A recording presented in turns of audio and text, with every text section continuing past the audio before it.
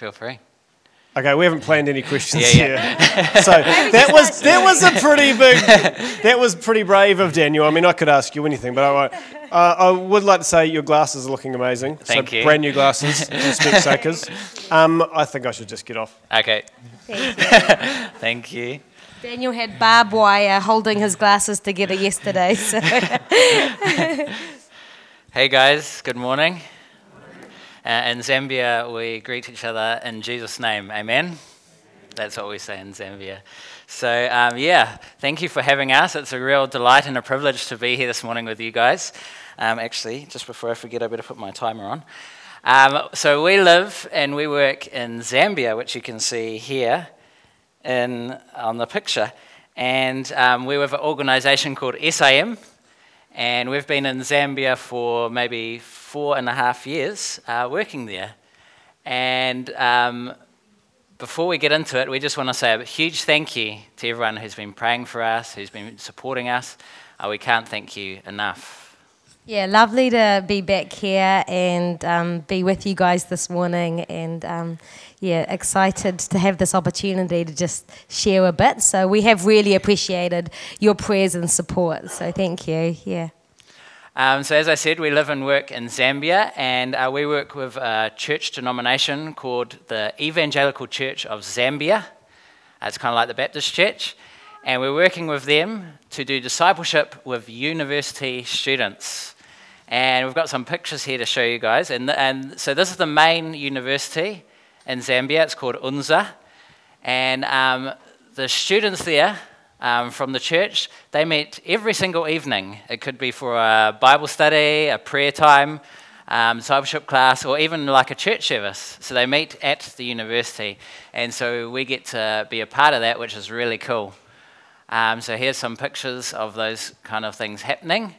Sometimes we meet outside. We were able to start a discipleship class there.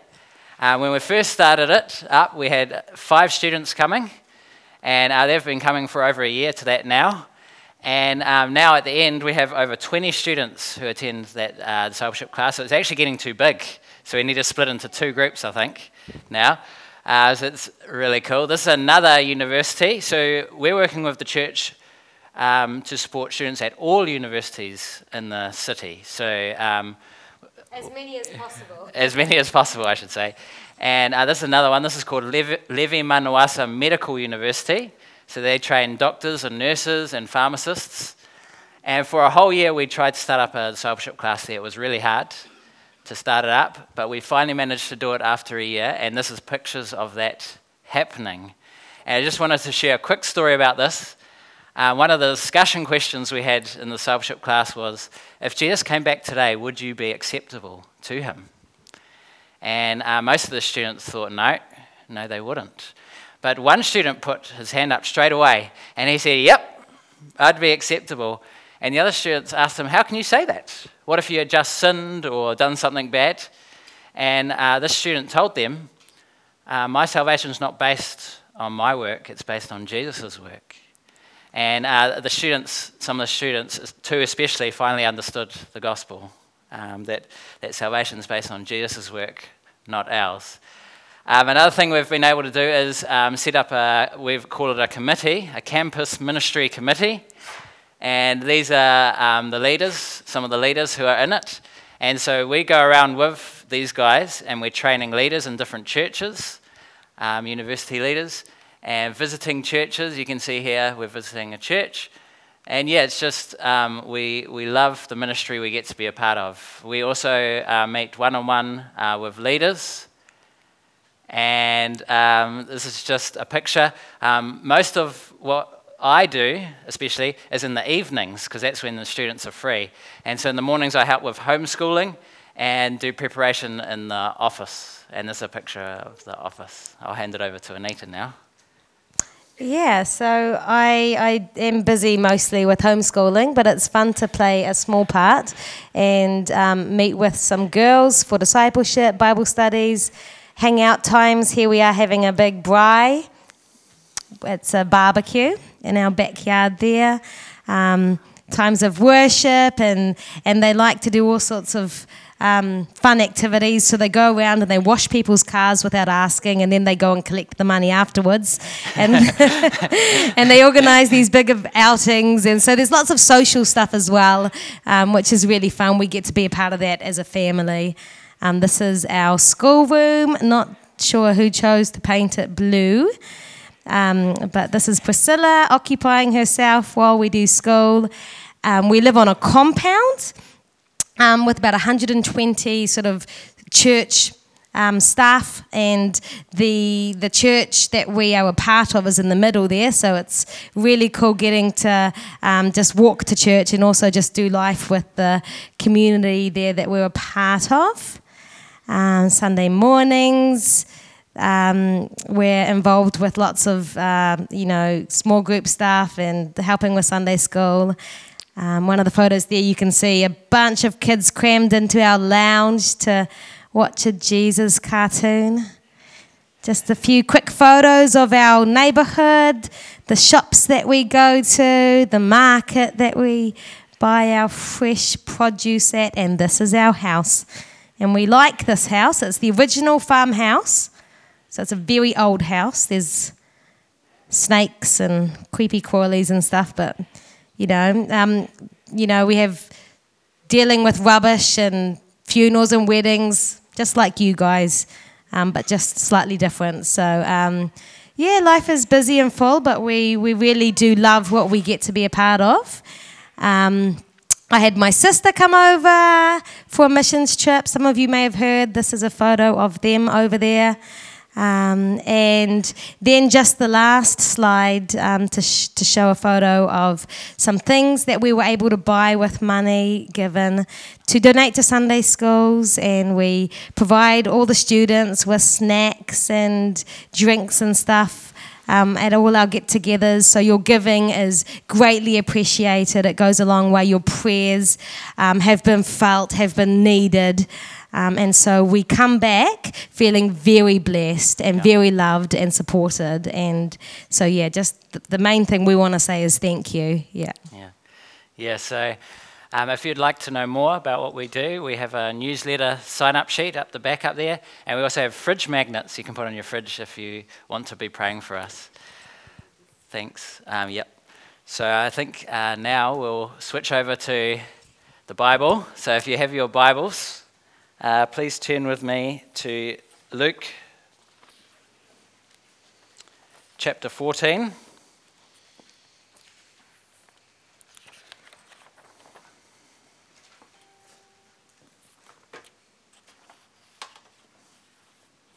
Luke chapter 14, and we're going to read from verse 25 to 33.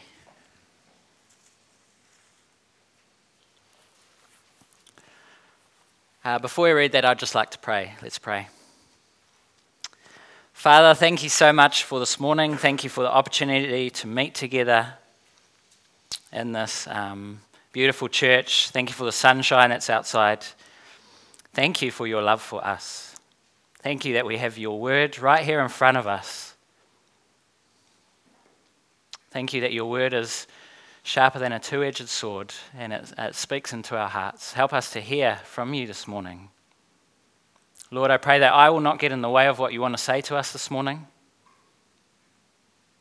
We just invite you to speak into our hearts this morning, God. I want to proclaim that we love you. Thank you that you're with us, and we pray these things in your name, Jesus. Amen. Amen.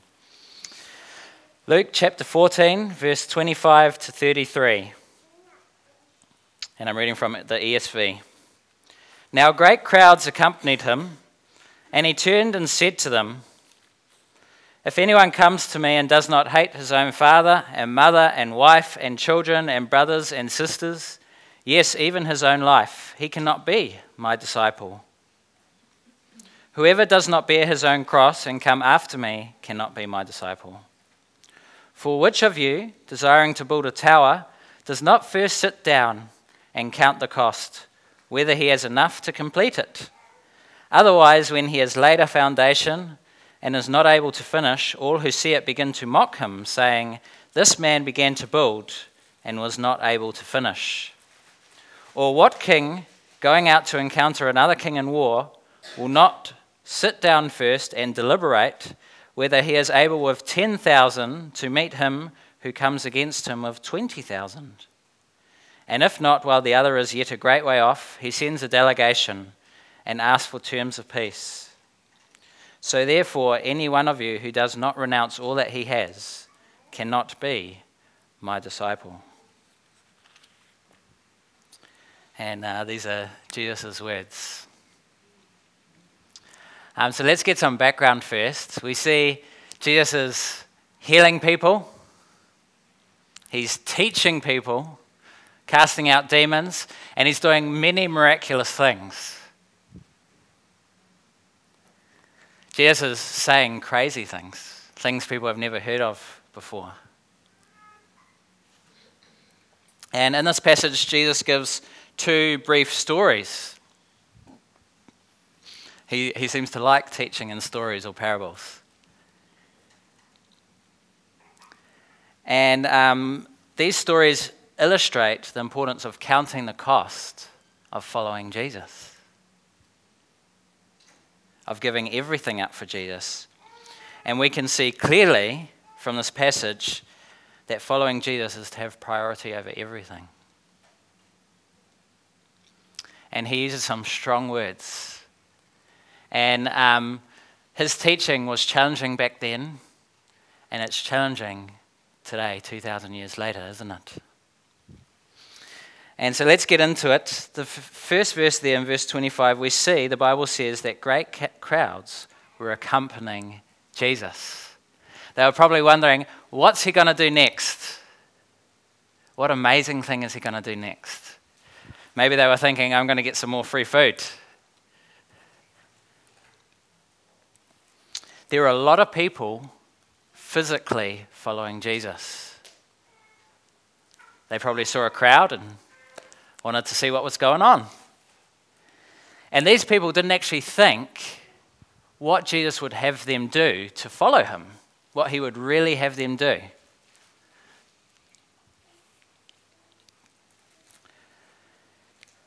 They are following Jesus without considering or planning or committing to anything. They're just going to see what he's going to do.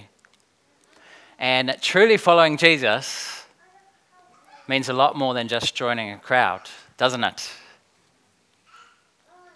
And so Jesus says to them in verse 26, if anyone comes to me and does not hate his own father and mother and wife and children and brothers and sisters, yes, even his own life, he cannot be my disciple. And let's not take what Jesus is saying wrong. Jesus is not actually telling us to hate someone. That's not what he's saying. And just for reference, we can turn to 1 John chapter 4. And I'm just going to read two verses there. 1 John chapter 4, verse 20 and 21. It reads, if anyone says, I love God, and hates his brother, he is a liar. For he who does not love his brother whom he has seen cannot love God cannot love God whom he has not seen. And this commandment we have from him: whoever loves God must also love his brother. So Jesus is not actually telling us to hate someone. Let's not take his words wrong. He's actually talking about value here in this verse. What do you value most? What do you value the most? And he mentions, is it your father, your mother, your wife, your children, your brothers, your sisters, or is it your own life? What's of most value to you? This is what Jesus is talking about here. If these things are of most value to you, Jesus says here in verse 26, then you cannot be my disciple. That's what he's saying to the crowds.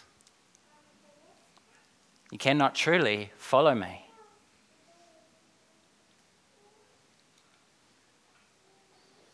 He's telling the crowds that the most important thing to them, the thing of most value, should be following him. We should count everything else as worthless compared to following Jesus. That's what he's saying in this verse. Let's see what he says next, verse 27. Whoever does not bear his own cross and come after me cannot be my disciple. And I love this verse because Jesus is talking about the cross, but he hasn't died on it yet. So the disciples actually have no idea what's going to happen. And Jesus is talking about the cross already. So what does he mean here by bearing the cross? When Jesus bore the cross, it meant that he was going to give up his life for others, doesn't it? And that's what he's saying the crowds need to do, or we need to do today. We need to be willing to give up our lives for others. Or he uses that phrase again in verse 27, or otherwise you cannot be my disciple. And did you know that there are people willing to do that? There are people willing to do that. Think about each one of the 12 disciples, or maybe I should say the 11 disciples. They were willing to give up their lives to carry that cross for others. You know, we're probably here today as a result of what the disciples did, aren't we? We're here today because they were willing to give up everything. That's a biblical example. What about a modern day example? Modern day example, I think of a Muslim who becomes a Christian.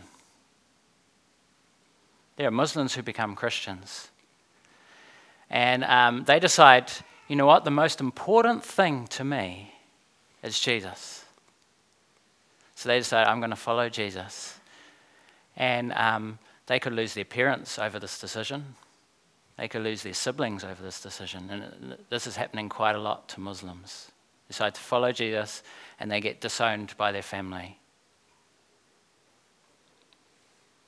They decide the cost is worth it.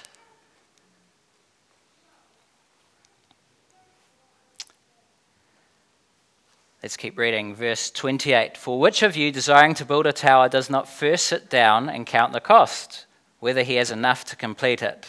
Otherwise, when he has laid a foundation and is not able to finish, all who see it begin to mock him, saying, this man began to build and was not able to finish. And so we've got the first story here that Jesus tells, and it's about building a tower, or we could say about building a house. It's the same thing. Before we build a house, we need to think, okay, this is how much it's going to cost. Do I have the funds? Do I have the money to do this? And Jesus is saying the same about deciding to follow him. We have to think about it seriously. This is a serious decision. Am I willing to pay the price it's going to cost to follow Jesus?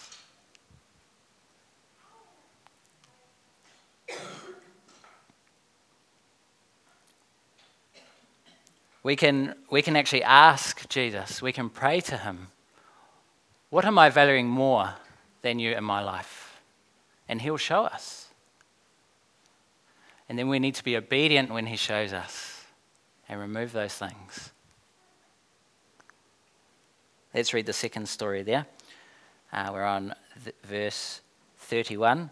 Or what king going out to encounter another king in war will not sit down first and deliberate whether he is able with 10,000 to meet him who comes against him with 20,000? And if not, while the other is yet a great way off, he sends a delegation and asks for terms of peace. And so this is the second story that Jesus tells here. And now he's talking about war. And following Jesus is like a spiritual battle. It's not easy, it's difficult. It can be very hard. And it's going to cost a lot. Are we willing to pay the price for what it costs to follow Jesus?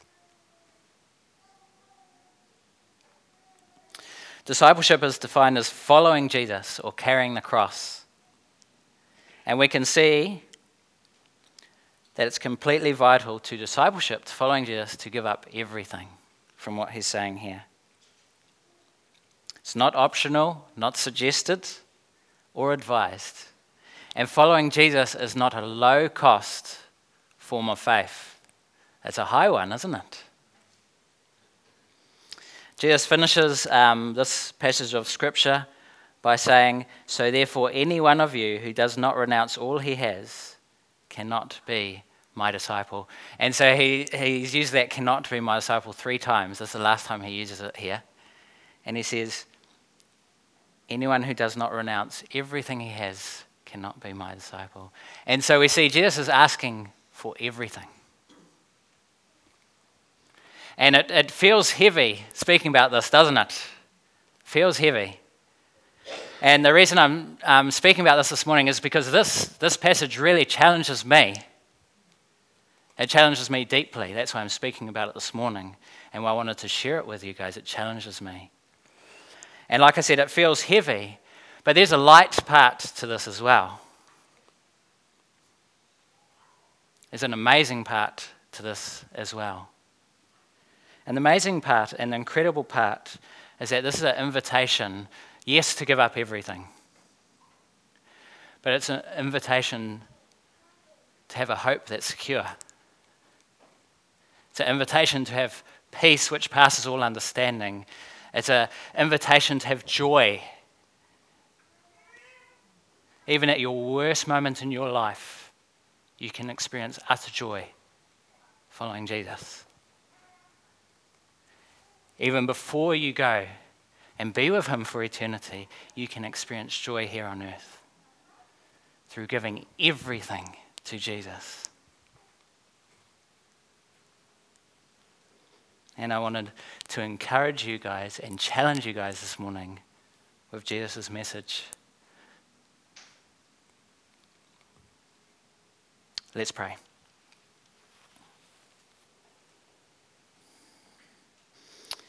Jesus, thank you so much for your words, which were so challenging 2,000 years ago, and they still are today. Thank you that you want a personal relationship with each one of us. Help us to be willing to give up everything to you. Thank you for this church. Help this church to be a light to the community here in Alexandria, God.